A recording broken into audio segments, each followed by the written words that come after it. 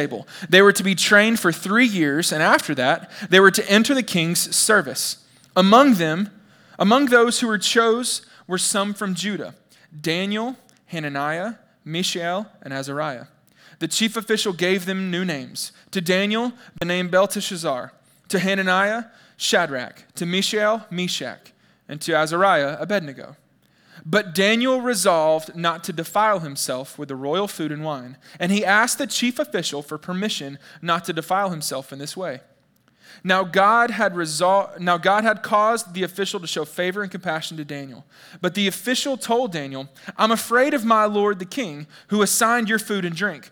Why should he see you looking worse than the other young men your age? The king would then have my head because of you." Verse 11, Daniel then said to the guard whom the chief official had appointed over Daniel, Hananiah, Mishael, and Azariah, verse 12, "Please test your servants for 10 days. Give us nothing but vegetables to eat and water to drink. Then compare our appearance with that of the young men who eat the royal food, and treat your servants in accordance with what you see." Verse 14, so he agreed to this and tested them for 10 days. At the end of the 10 days, they looked healthier and better nourished than any of the young men who ate the royal food. So the guard took away their choice food and wine that they were to drink and gave them vegetables instead. Now that was a lot in terms of the story of Daniel, and this is a long time occurring, at least 10 days and probably a lot longer. Let me give you a little bit of the backstory of what's actually happening here. Because we see that Daniel has some choices to make. He has some decisions that he's got to decide upon what to do in his life, how he's going to respond to what is happening. Because Israel, Jerusalem, was captured. And Daniel, what we see in this context, somebody take a wild guess how old you think Daniel was in Daniel chapter 1. Anybody? Yell it out. 54. Not 54. He was a young man. Not 14. 18 years old. It's 3 years older than he was. They say that Daniel was about 15 years old in this. 15 years old. How many of you are 18 in this room? That's awesome. Okay, we're a little bit of an older crowd tonight. Good. Here's the point. None of you are as young as Daniel was right here. Daniel was younger than every single one of you in this room. Daniel and Hananiah and Mishael and Azariah, all of them were younger than you. And yet they were faced with this incredible decision to make. Because for 3 years, they were going to be essentially brainwashed by the Babylonians. Nebuchadnezzar said, "I want the cream of the crop, and we're going to make them a part of us. We're going to make them be like us. The culture and the world that they're going to experience is going to be like us. Yes, maybe they lived a certain way before, but now they're going to follow us." And for 3 years, they would be brainwashed with Babylonian literature, with Babylonian culture, with Babylonian music and art and set of morals and their gods and all the systems and everything culturally that they had to experience. And here's what we know about the Babylonian culture. It was one of the most decadent and possibly culturally elite cultures that we've ever seen in the history of the world. From Babylon and the Babylonian culture, it was one of the most decadent and immoral cultures that we might have ever seen.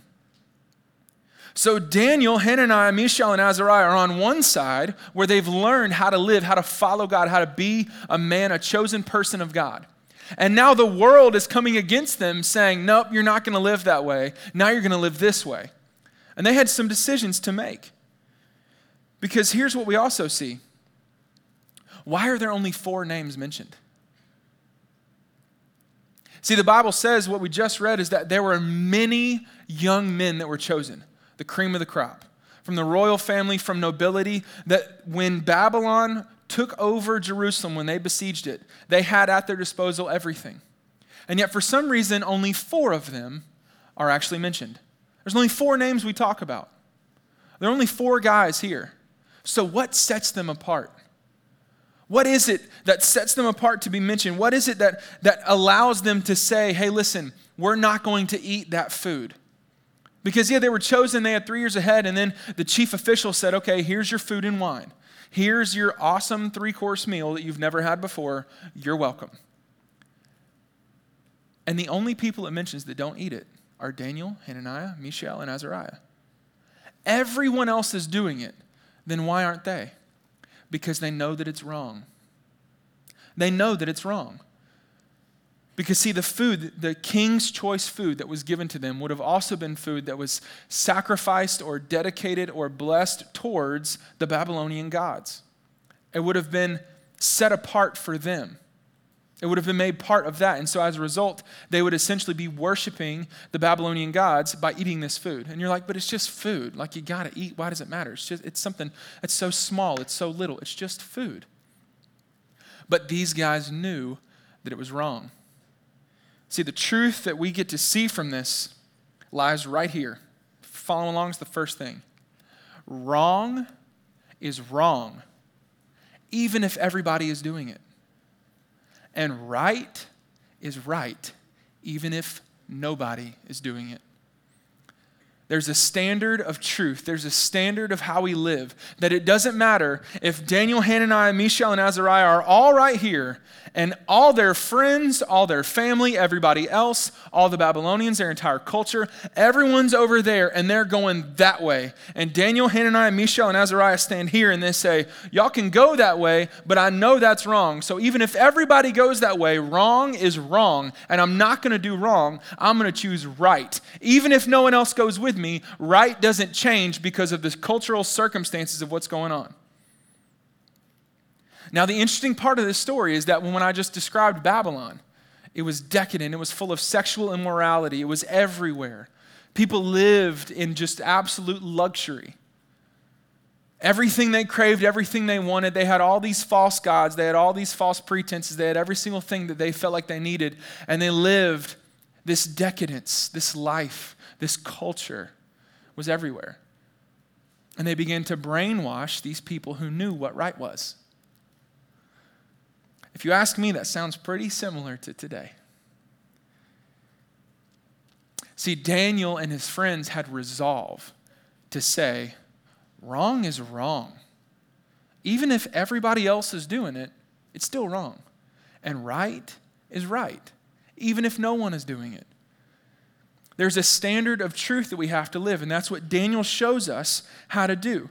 Because the culture is going to come against you.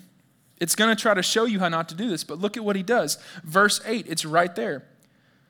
But Daniel resolved not to defile himself. But Daniel resolved not to defile himself with the royal food and wine, and he asked the chief official for permission not to defile himself in this way. But Daniel, what? Let's try that again. I know you're on spring break. It's okay. We can follow along. Daniel, resolve. There. He had resolve. Because he knew that what's wrong is wrong, even if everyone else is doing it. What's right is right, even if no one is doing it.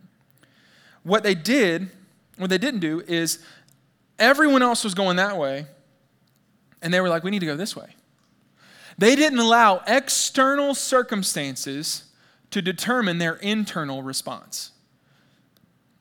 If you want to live with resolve, then it's saying, I'm not going to let external circumstances, the things happening around me, whatever Twitter and Instagram and MTV and our culture and our world and the Grammys and movies and TV and sex and all of it, I'm not going to allow external circumstances, external things to determine how I should respond internally. Because they knew that what's wrong is wrong, even if everybody's doing it. And what's right is right, even if nobody's doing it. As I'm saying this isn't in my notes, but I know this to be true. I see it in you.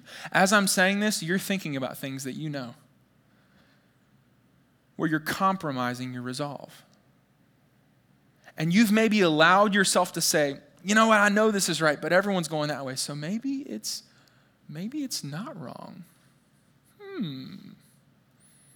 And then you start to lie to yourself and you start to think, you know what? It's not wrong. It's okay.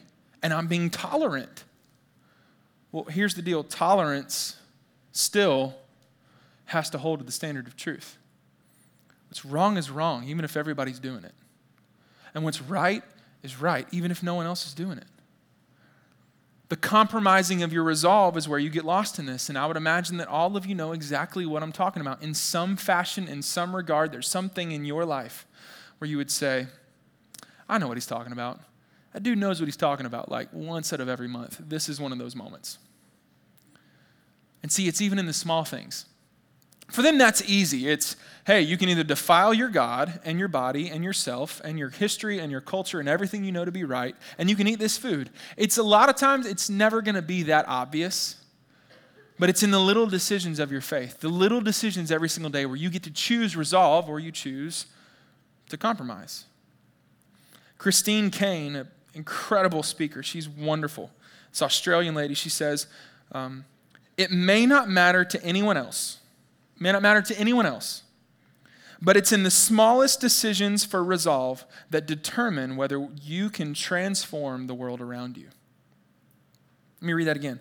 It may not matter to anyone else, right? You may be here and the world may be there. It may not matter to anyone else, but in the small decision for resolve, it is in the small decision for resolve that determines whether you can transform the world around you, whether we can transform the world around us.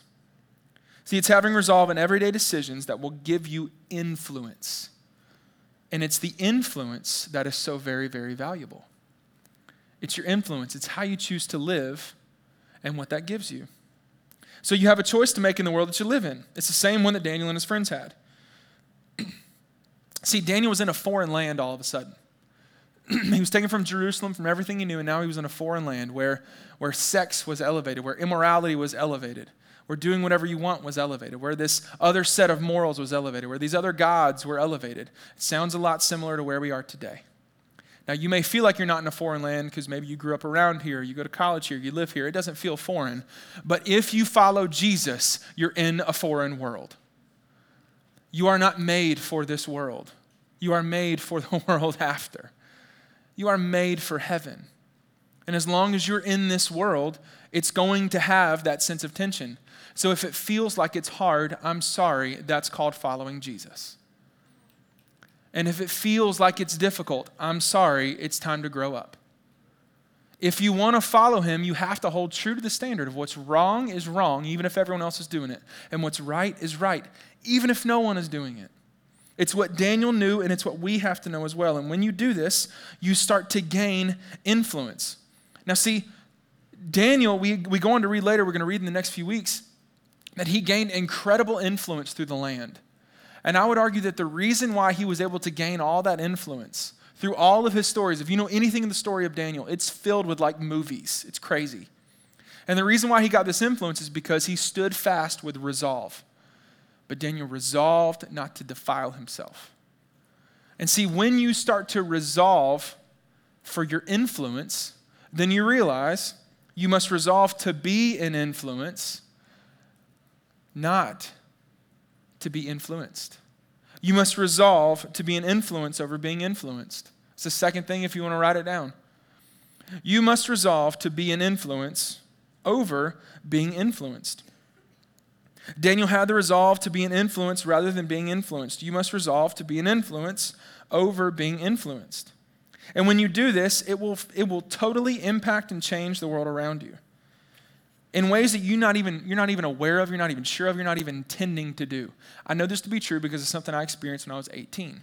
That's why I asked how many of y'all were 18 earlier, and no one is, so that's awesome. But when I was 18, I made a decision to have resolve in my faith. And see, what happens is influence comes with resolve. I didn't even do this intending to be influential. But I knew, I had it within me in my bones, I wanted to know God more. I wanted it. I saw it in people above me. I saw it in people older than me, people 5 to 10 years older than me. I said, that's where I want to be. That's what I want to be doing. There's something I'm missing in my faith. There's an intimacy. There's a relationship. There's more to God, and I want it. And so I made the decision to read the Bible every single day for 365 days, every day for an entire year. And I actually did it. Now, I'm not telling you that because it's this sense of pride. I hate legalism. That's not what this was about. This was about me growing closer to God and having the resolve to follow through with my commitment. And so I did this, and here's what would happen. I would go over to a friend's house later than everybody else. Like, hey man, we're going to meet at 8. I'm like, awesome, I'll see you at 8:30. Because I would leave practice and go home so that I could read my Bible. Or we'd all be spending the night, and I would wake up early, even though I was up to 3 a.m. I'd wake up at 7 a.m. so that I could read my Bible before I had to go on with my day. I made the tough decisions to hold fast with my resolve because I wanted to know God more. I just wanted it. And so I did it. And what slowly started to happen is that I would do this everywhere I was. In between my matches, I'd end up just reading my Bible. Or if I was sitting in class, waiting on class to happen, or maybe in the middle of class, and I would start reading my Bible. And I started to see my friends were noticing what was going on. And these are the friends, these are my roommates in college that will go out and party like no one else. Like you can't hang with these guys, okay? These are the guys that would do whatever it took to get with the hottest girl they saw. These are the guys that felt like they had influence in the circles that they were in the athletic department and other places. And they would see me doing this and like, man, there's something different about you. You're a little crazy. You're waking up at 7 a.m. But like, I see a difference in you. You actually mean this. You're actually going after this. Yeah, I want to know God. And so slowly these guys that are living this way see me living over here, even though everyone else is doing it. I'm over here, and then slowly they start to come over here, and I start to gain influence. Now, I never left being their friends, but rather than being influenced by them, I started to influence them because of my resolve. See, you must resolve to be an influence over being influenced. Another example, my father. My dad's a little older for people my age. He's almost 65, 64 years old. And my dad, when he was 20 years old, let's play this game. How many of you are 20 in the room? Yes, a lot of you. That's good. Okay. When my dad was 20 years old, he got married, and all of you went, oh, he's crazy. I know. He got married at 20 years old to my mom. They've been married almost 45 years, going strong. They're incredible. They're an anomaly. They're awesome. When my dad, that's right, Deanna, yes. Yes, that's right. I'll say it too. When my dad was 20 years old, he was drafted in the Army. My mom and my dad were married. My dad was drafted, and my dad made a decision that he was going to read through the entire Bible in a year. So I read every day for a year. My dad read the whole Bible in a year, okay? Again, no legalism. It doesn't matter about that. It's not that this is better, we're not weighing scales. All I'm saying is he made the resolve of I want to do this. I want to get to know God more. I want to grow my faith. So I'm going to read his word, the entirety of it, in a year. And what happened is I asked my mom about this. When I was young, growing up, I'd heard that my dad read the whole Bible when he was 20. I didn't really know much about it. Then I got into my college years, and I asked my mom about that. And she said, as he was reading through this, she watched him change. She saw physical changes in him. That the anger that he had under the surface, that maybe he didn't show a lot, but the anger that he had started to go away. That the bitterness that was there from the way that his parents raised him and other things started to dissipate. And all of a sudden, he became overwhelmed with kindness. And that kindness started to grow inside of his marriage and started to grow inside of him. Here's what I've seen to be true. 45 years later, that has made an influence on me.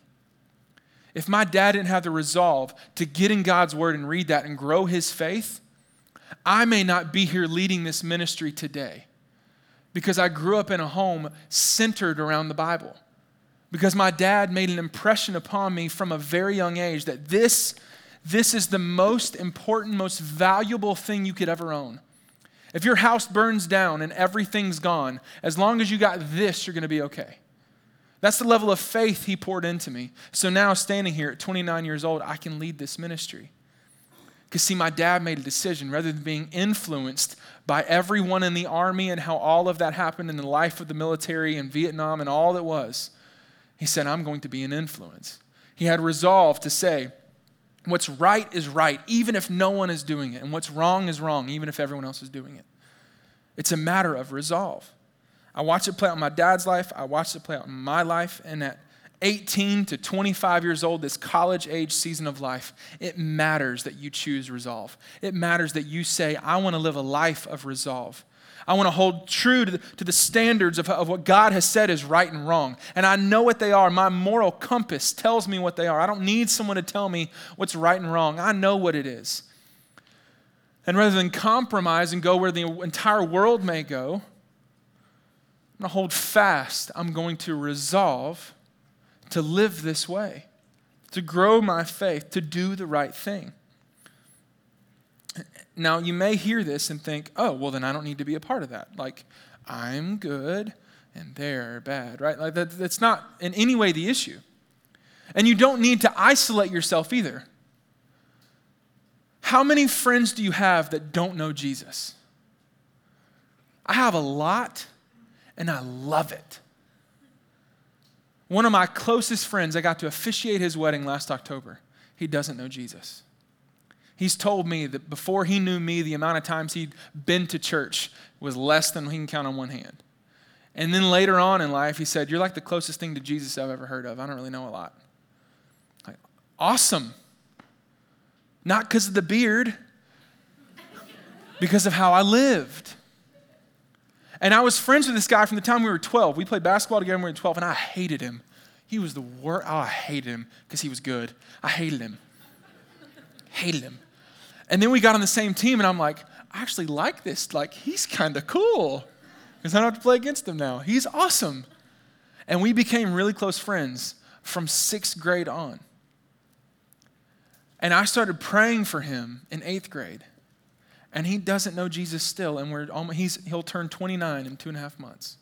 He's one of the closest friends of my life. I pray for him all the time. I got to officiate his wedding. I got to sit there and look at his now wife and tell her that I've been praying for both of them for over a decade. That I would rather him know Jesus, telling this to them. I would rather them know Jesus than me be friends with them. If it meant them having Jesus, if that meant that I could never see him again, I would give that up 100 times out of 100. I get to pour my heart out to him, and what happened is, over time, I never forced the Bible down their throat, and they never forced alcohol down mine. But I was always there.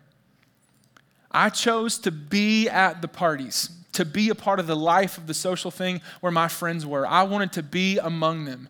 And then whenever it got to the point that they wouldn't remember or notice that I left, I'd leave.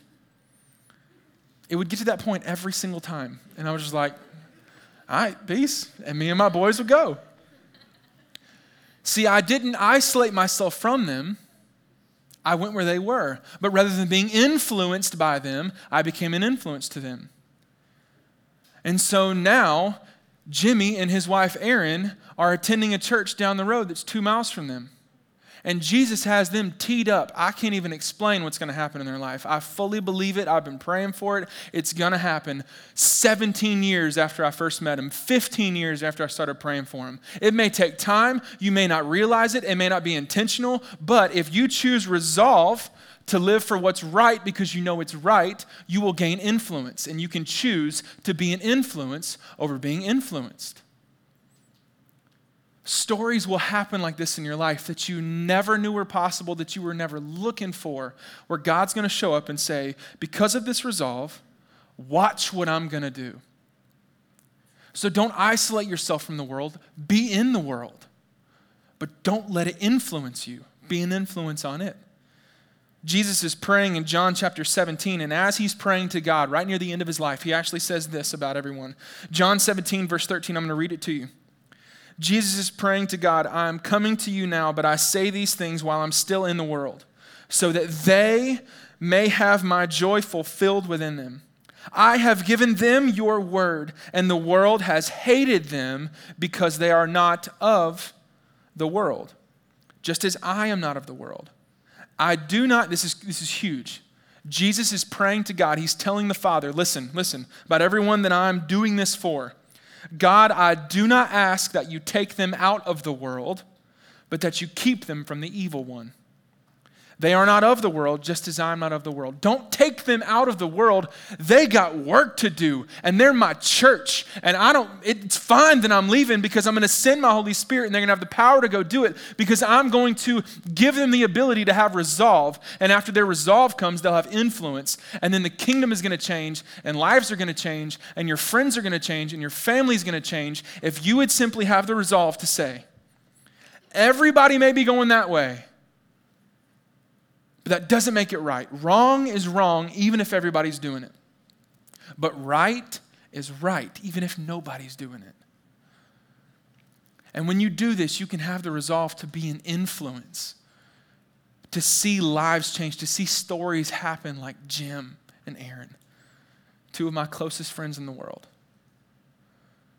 Or you can see things happen 45 years from now. You're like, I can't even comprehend that. 45, like my dad did with me. I'm standing here today because of a decision for resolve that my dad made. My dad chose to get closer to God, and as he chose to get closer to God, it affected the way he parented, it affected his family, it affected his son that would one day grow up and be leading this ministry and talking to you right now. So in every element of your life, you have to choose resolve. And now resolve is a firm commitment. It says, no matter what happens, I'm not budging. Because right is right, even if no one else is doing it. And wrong is wrong, even if everybody else is doing it. So, we see that Daniel did this. We see that his buddies did this. I've given you examples of it, and you can do it too. But I'm curious, where are you budging? If resolve is a firm commitment, it says, I'm not budging no matter what happens. Then where are you budging? And where do you need to stand firm? The other side of it, where are you being influenced? But maybe tonight Jesus is telling you, it's time to stop being influenced and it's time to start being an influence. Every one of us can think of some small way where we've decided to compromise on our resolve. And Jesus tonight is saying, don't do that. I have so much more in store for you if you would simply hold fast to the standard of truth. What's right is right, even if no one else is doing it. And what's wrong is wrong, even if everybody else is doing it. Let me pray for y'all. Father, I thank you for your truth. I thank you that it cuts through all the weeds, all the tangle, all the mess, all the lies, all the world, that it speaks right into our hearts. And so, Father, my ask is that you would follow up your truth with your Holy Spirit. God, I ask that there would even tonight be a sense of conviction. I don't care. Break hearts in this room. Do whatever it takes to bring us closer to you. Father, it is not easy to choose resolve. The world says, just compromise on everything. Go with what you want. Fulfill your desires. Make it all about you. But God, that's not what you desire for us. So Father, would you give us the strength to have resolve in our lives? And Father, I pray that as your word speaks into our hearts, like that knife that cuts through, Father, I pray that you would speak directly into someone in this room tonight that has chosen to follow the crowd even though it's wrong. God, I pray that you would return hearts to you tonight. That as you build resolve into this crowd, into this ministry, into these people, that you would bring them back home, that we would all not hang our heads because we messed up, but we would lift our heads because you're standing there. God, I thank you for your grace that we don't have to get clean before we come to you. We come to you and you make us clean. So God, I ask that you would do that in these people's hearts, in these decisions, in our life and our circumstances. May the external not determine how we decide to respond internally. Would we hold fast to your truth? And God, I pray that through this, it wouldn't simply be our decision making. It wouldn't simply be our doing good. But God, that it would be that we want to get closer to you. We want to know you more. We want to fall in love with you. So God, I pray that if there's anything in our life that doesn't glorify you and gratify you, would you tell us what it is tonight? And would you then give us the courage to follow that up and say, I'm going to give that over to you, God, because from today on, I resolve that I'm going to be an influence instead of being influenced. I'm done with my past. I'm done with the dirt. I'm done with the sin. I want you. Father, would that be the cry of every heart in this room? So allow us to fall more in love with you. Allure us, Father, closer to you. Stir our affections, that every person in this room would say, I adore you. And will we respond out of that, Father, with our worship, with our song, with our praise, with our hearts, and with our lives, Lord. I give you everything I got. I thank you we get to do this. It's in Jesus' name we pray. Amen.